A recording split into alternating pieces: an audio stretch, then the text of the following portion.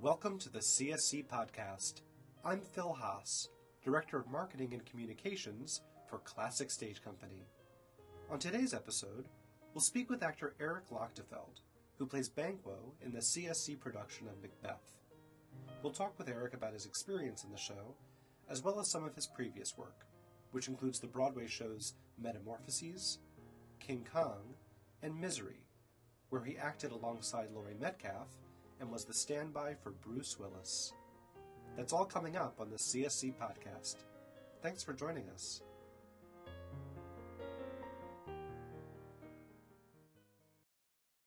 Some of you may know my guest today from his appearances on stages all over New York City. Actor Eric Lochtefeld, who is currently playing Banquo in the CSC production of Macbeth, has most recently been seen on Broadway in the musical King Kong and in the Roundabout Theatre Company's production of Napoli, Brooklyn. Eric has also been seen in productions at Playwrights Horizons, Primary Stages, the Public Theater, Second Stage, MCC, Ars Nova, and many more. I'm very glad to welcome him to the podcast today. Thanks for joining me. My pleasure. Thanks for having me. So let's start off about this production of Macbeth. You're almost 2 months into the performances at this point. I know we're almost done. I'm sad. And how has the run been for you so far?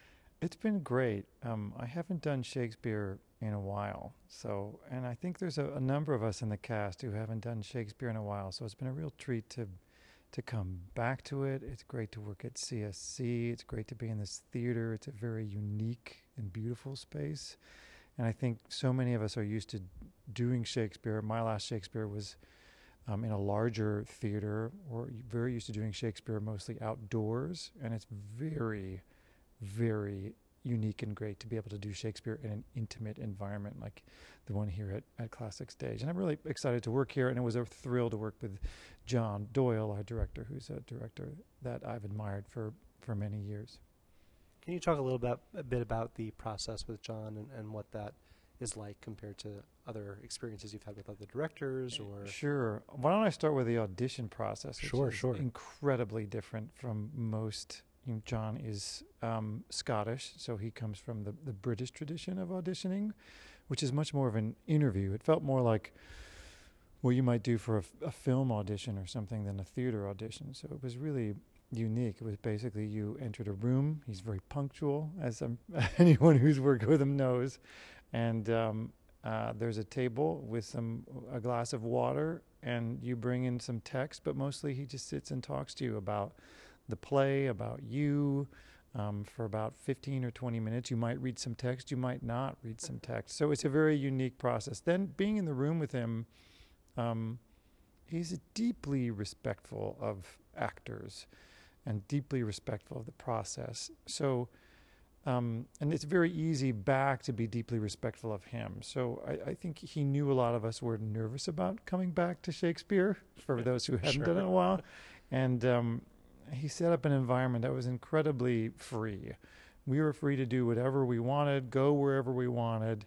He, of course, shapes everything over time, but there was a real freedom in the room and a deep respect for our work, and then a deep respect for what he does too. So like when you are back from break, we all get breaks in the middle of the day, you are back from break, which I really appreciate. And everyone was super respectful of that because he's so respectful of us.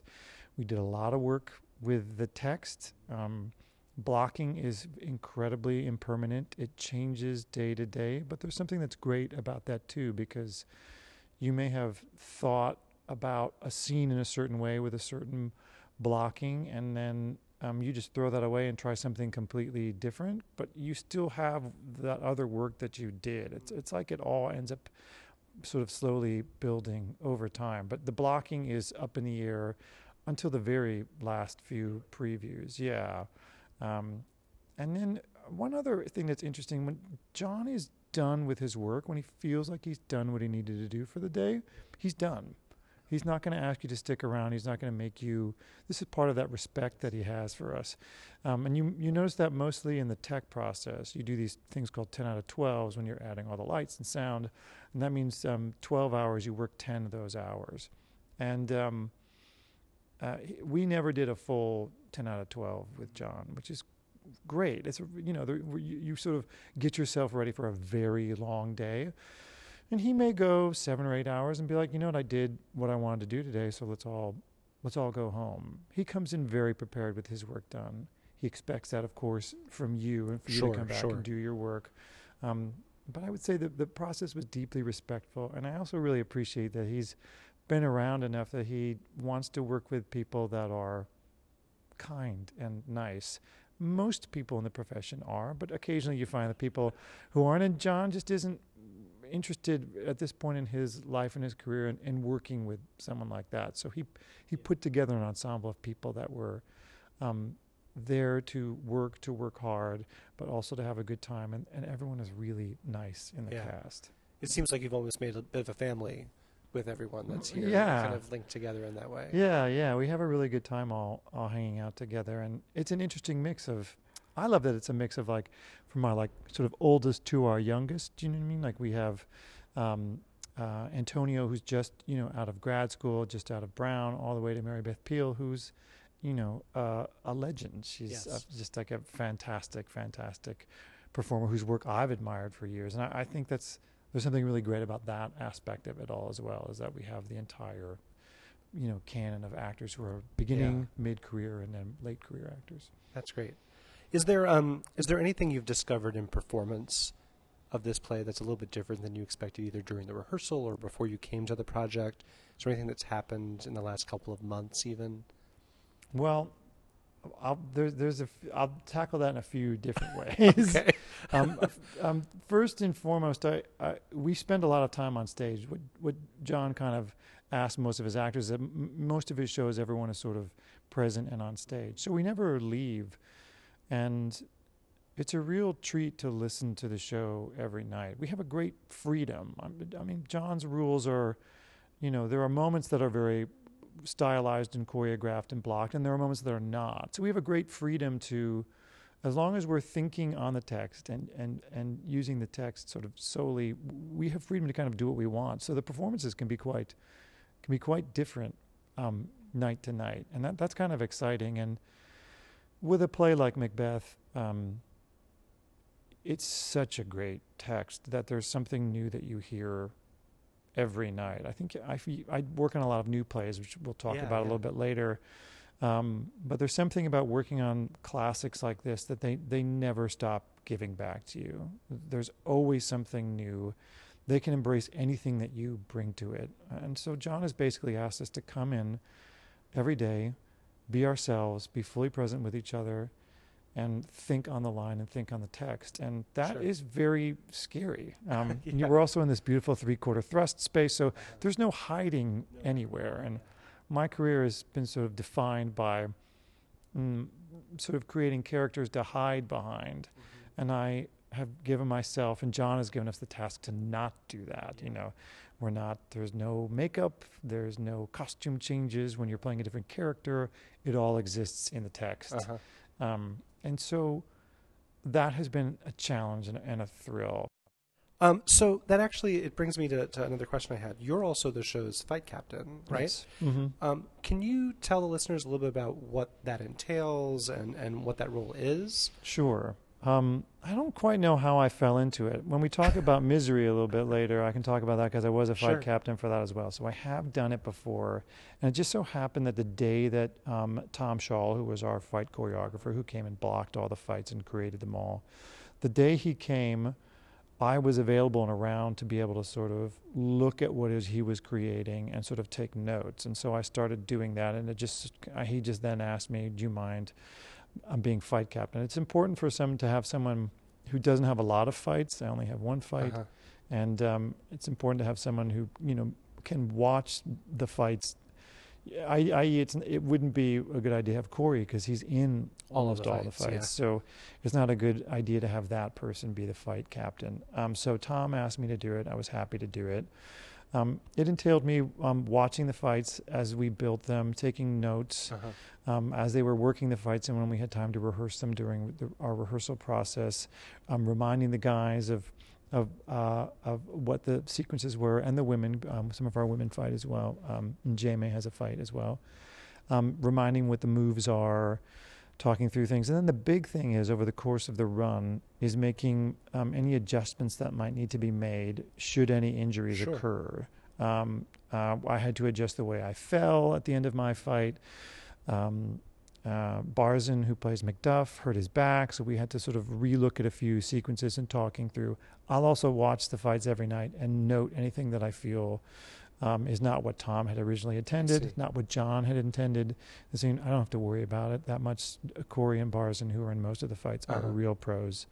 But I will note them on what might not be clear, or if something happens. We've had a few nights, things happen. Of course. Knives cross, things fly into the audience, people fly into the audience. So talking through, how we can look at that and why that might have happened. I'd say for the most part, I'm pretty hands-off with it. Yeah. But we do run through the fights before every performance.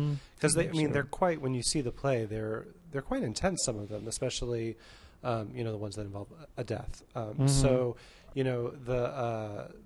I could see why you would need to do that kind of every day before the performance, just to get that in your bodies. Is that the reason for that? It's the main reason. Yeah. What's also amazing is, something can happen. There was a show where, the guys in the middle of the fight, this was Corey and Barzin, and one of them lost a knife. They crossed knives and something flew. And it's so in their bodies now that Corey just ran and got his knife, and they resumed exactly where they had left off. And that's just because they had done it every night, and they knew exactly. They sort of looked each other in the eye, and they knew what the next move would be. And that's a testament to them as performers, but also the work that we put in every day to make sure that the fights are safe. It's a 15-minute call. We keep it pretty light, but it's important to go through it just to remind your body every day what you need to do. That's also our opportunity to check in with how everyone's feeling, how everyone's doing, if we need to switch anything up to do that. That's really interesting. So, other than the fights that you watch every night, is there another moment in the play that you really enjoy watching and observing, either on stage, off stage? Is there a moment there? That's a great question. There are so many. I really like it when Macbeth sort of comes back. He has a break written in during the what we call the England scene, which is a long scene. It's one of the longest scenes in Shakespeare, between Macduff and Malcolm, which Rafi and Barzin do brilliantly. It's a very hard scene. They do it really well, and I get to listen to it every night. And then after the sleepwalking scene, which is very moving, Macbeth comes back on stage, and Corey is so free with the language at that moment. He feels like he's invincible, and it's kind of an exciting moment. We also begin spreading out more and more of the blocking. The blocking starts to spread out more over the space, and he has freedom to kind of walk all over the space, and he kind of does every night. So we always keep an eye on that just to see what he's going to do that night and how he's going to handle moments. And that's a moment I always really, really look forward to every night, because it's sort of a thrilling moment for the audience, and it's us sort of launching into the final acts of the play in a very, very exciting way. So I feel like that's a moment. I also get to watch the audience more in that moment, so it's fun to kind of, where I'm seated, I get to sort of see them react to him, which I don't spend a lot of time doing the rest of the play. So I think that's what you take away. That's great. So I'm going to play a short clip from the show just to give our listeners a taste of the play. This moment it's actually towards the beginning of the show, when Banquo and Macbeth come upon the witches in the woods, and they hear a bit of the prophecy that ends up setting a lot of the play's action in motion. In the clip, the first voice we'll hear speaking is Eric Lochtefeld as Banquo, and the second voice is Corey Stoles. He plays Macbeth, and the witches that we'll hear later on in the clip, they're played by the rest of the company members. Let's take a listen. What are these? So withered and so wild in their attire, that look not like the inhabitants of the earth, and yet are aunt. Live you, or are you aught that man may question? You seem to understand me. Why each at once her choppy finger laying upon her skinny lips? You should be women, and yet your beards forbid me to interpret that you are so. Speak if you can. What are you? All hail Macbeth! Hail to thee, Thane of Glamis! All hail Macbeth! Hail to thee, Thane of Cawdor! All hail Macbeth, that shalt be king hereafter! Good sir, why why do you start and seem to fear things that do sound so fair? In the name of truth, are ye fantastical, or that indeed which outwardly ye show? My noble partner, you greet with present grace and great prediction of noble having and of royal hope, that he seems rapt withal. To me, you speak not. If you could look into the seeds of time and say which grain will grow and which will not, speak then to me, who neither beg nor fear your favors, nor your hate. Hail! Hail! Hail! Lesser than Macbeth, and greater. Not so happy, yet much happier. Thou shalt get kings, though thou be none. So all hail Macbeth and Banquo! Banquo and Macbeth, all hail! So it's taken a lot of audience members by surprise that the witches in this production are played by all of the members of the company, when you see the show, there's only three. Actually, textually, we mentioned a couple of times the three weird sisters, that there's only three of them. So it is interesting. It's three. But what has that been like for either you to play the witches, for all of you to play the witches? Do you think it's unearthed anything new for the piece by it not being just three? Gosh, I hate to put any meaning on any of it, because what's so exciting about John's work is that he's never trying to shove an idea or, right. Our production is not set in a very specific time. He's trying to let the text itself speak. And what's amazing about Macbeth is that so much of it is about the imagination. It's kind of about how Macbeth's imagination kind of takes control of him and leads him to his darkest self. So I hate to put anything on what we're doing with Sure. the witches. I think it's hard. It took a lot of work for us to be able to speak chorally in that way and speak together. Yeah.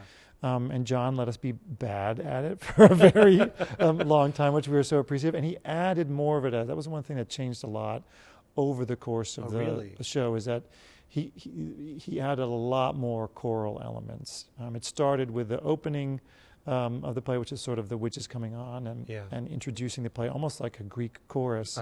And he liked the sound of that. And for him, it was a little bit creepy, and it felt a little church-like, and which is something that the space invokes, I think. And also there's a lot of Christian imagery in the text, which John was very interested in from his upbringing. And so it took a long time for us all to kind of come together and be able to speak chorally in that way. I think what is great about it is it gives textually a lot of weight and force to what the witches say, and what they say mostly is quite important over the course of the play, because we end up repeating a lot of what they have told us as the play goes on, just to remind people again and again what has occurred.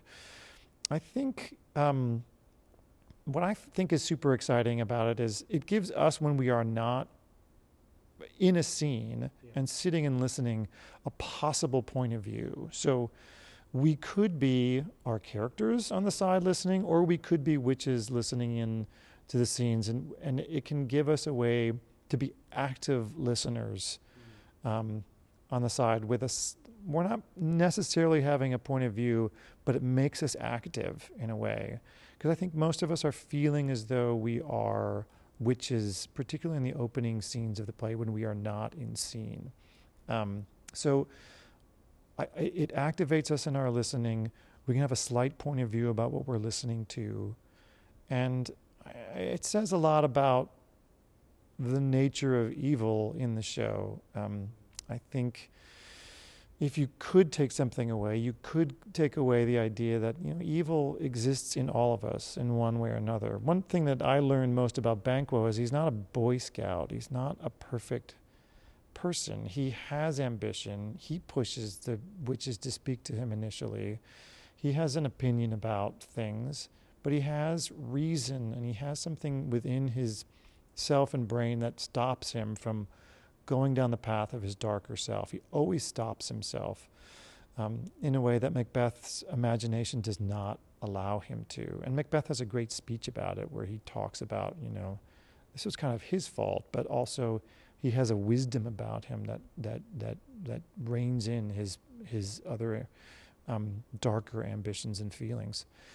But I do think that we all have the possibility of evil in us, and I think that's a way of looking at the way that we have portrayed the witches, is that it can exist in all of us in a way that's exciting. Macbeth isn't a bad guy. He's a hero when we first meet him, but he's led astray by his own mind. Yeah. Great. So switching gears, I'd love to talk a little bit about your career and other performances. So prior to Macbeth, you came off a fairly long run in King Kong on Broadway. Yes, 10 months of King Kong. 10 months of King Kong. So that show, especially in comparison to our show here at Classic Stage, is much larger, of course. Yes. What, if anything, is different to how you as an actor approach a production of that size versus something like this? I had not been a part. King Kong was an amazing experience. It was my premiere in a Broadway musical. So I'd been in Broadway plays before. I'd never been in a Broadway musical, and I'd certainly never been a part of a project that was that large. I can say on a personal level, I'm much more comfortable. I'm here at Classic Stage Company. It's a world that I know better, the off-Broadway world. I've spent more time in. I understand more. That being said, they both have their own challenges, and they both have their own amazing things they give back to you. They are, in my mind, are polar opposites in terms of the artistic experience, in which, King Kong was next level technology. It say whatever you want about it. It pushed the limits of what is possible on a stage to a new place, which was thrilling, of course, to witness and see.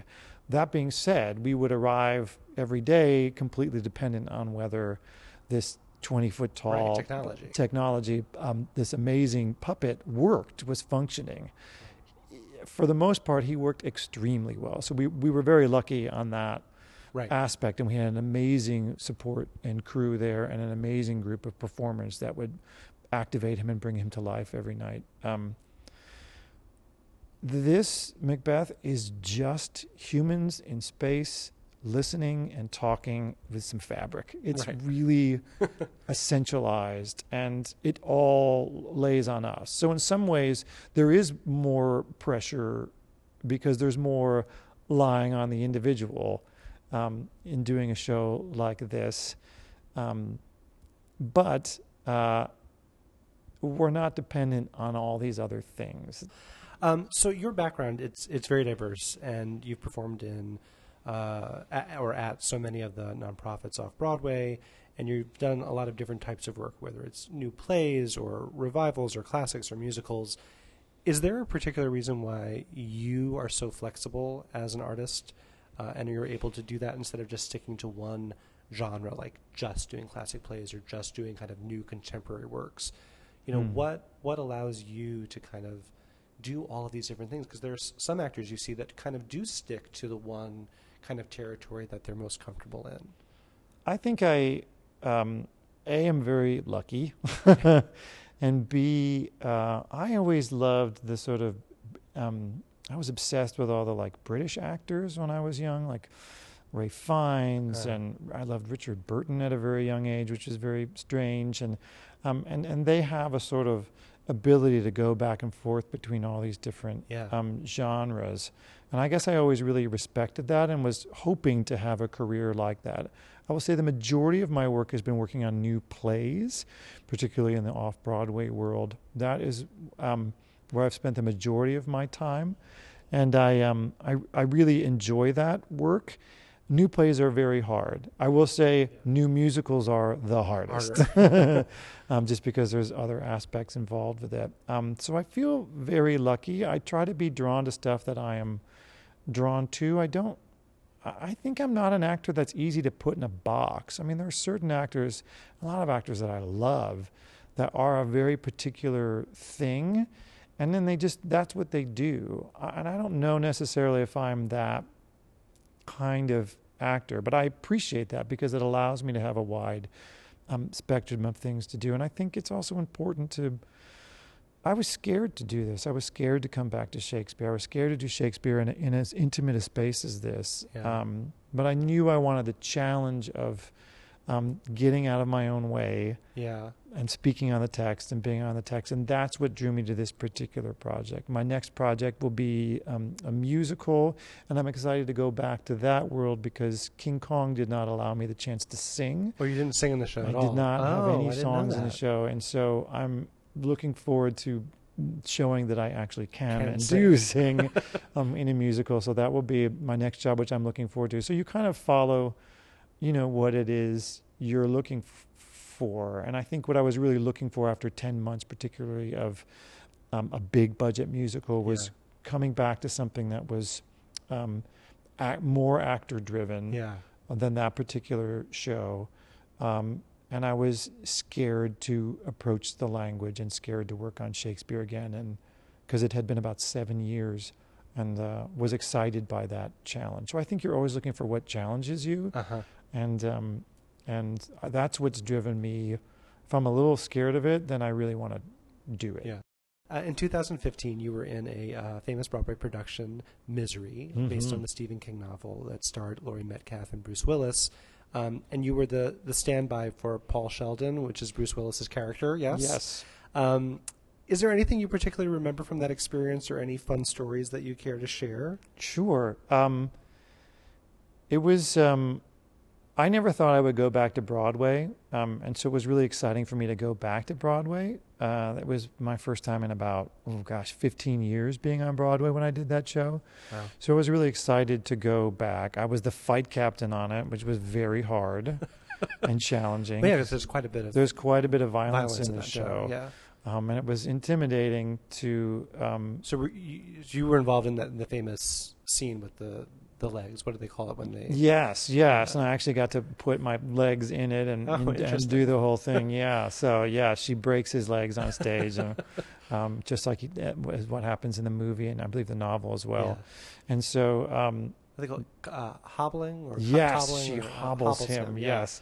But it was intimidating to work with, an action superstar, Bruce Willis, and also Laurie Metcalf, who's an actor I knew from Chicago. I'm originally from there and spent a number of years there and admire her work greatly. So I was intimidated, but we worked it out. We worked out how we were gonna do it all. So Bruce is great. He's super, super nice, and he diffuses. He's really famous, and has been really famous for a long time. Yeah. And the way that he deals with his fame is he immediately neutralizes it. So he immediately comes up to you and shakes your hand and just eliminates any strangeness or weirdness. And I so appreciate that because we kind of came in to the first day of rehearsal oh my gosh. And he was so warm and kind. And I so appreciate that. And it's such a way to look that I don't ever want to be that famous. And it would be very hard to be that famous. He's very comfortable in it, and he's very good at being famous. And he was really excited to do the show and to be on Broadway. It's been like a lifelong dream. And there's nothing better than that, than watching someone's sort of lifelong dream come to fruition. I got to see it in King Kong, too, where, these actors who had spent years trying to be on Broadway, making their Broadway debut, and there's nothing like it. So I'll take that away from it. It was a great paycheck. Did you get to go on? I went on. I covered the police officer as well, and I went on for a show as the police officer.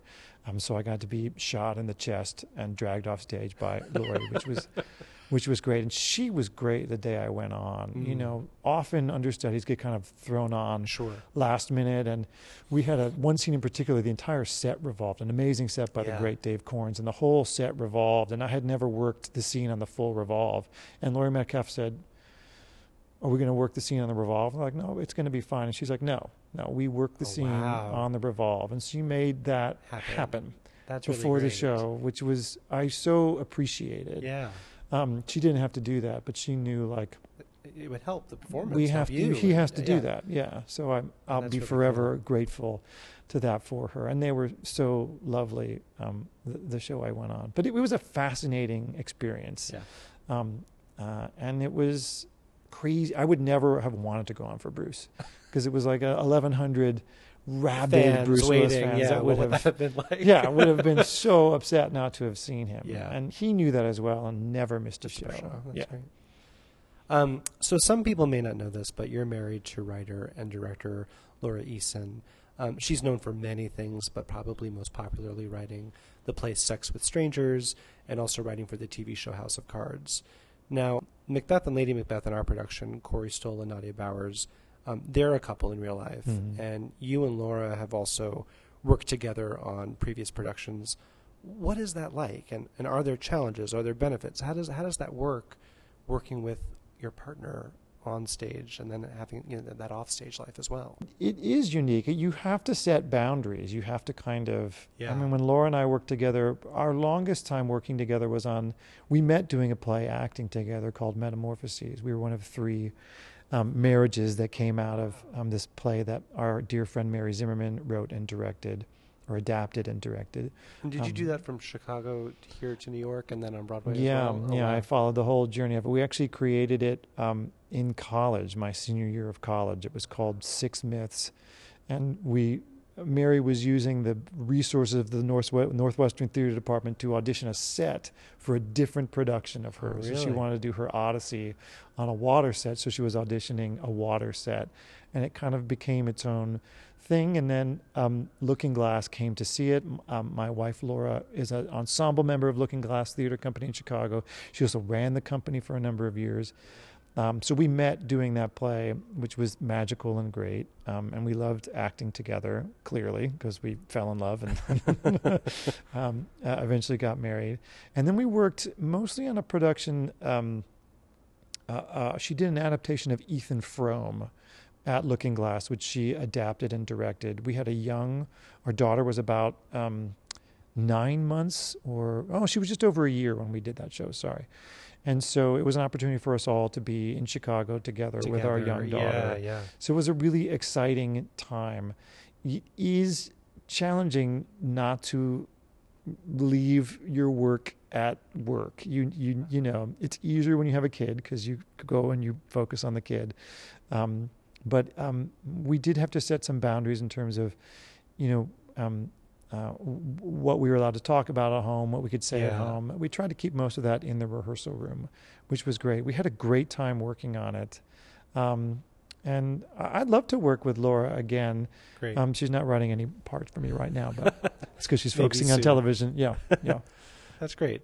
Well, thank you so much, Eric. It was really great chatting with you, and I wish you the best for the remainder of the run. Thanks. And I'm sad it's going to be over, but I've had such a great time. Yeah, well, hopefully we'll see you again at CSC. I hope so. Okay, great. Thank you so much. Thanks.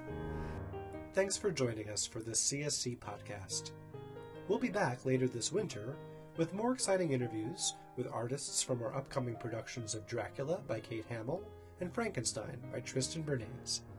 For more information on Classic Stage Company, visit us online at classicstage.org.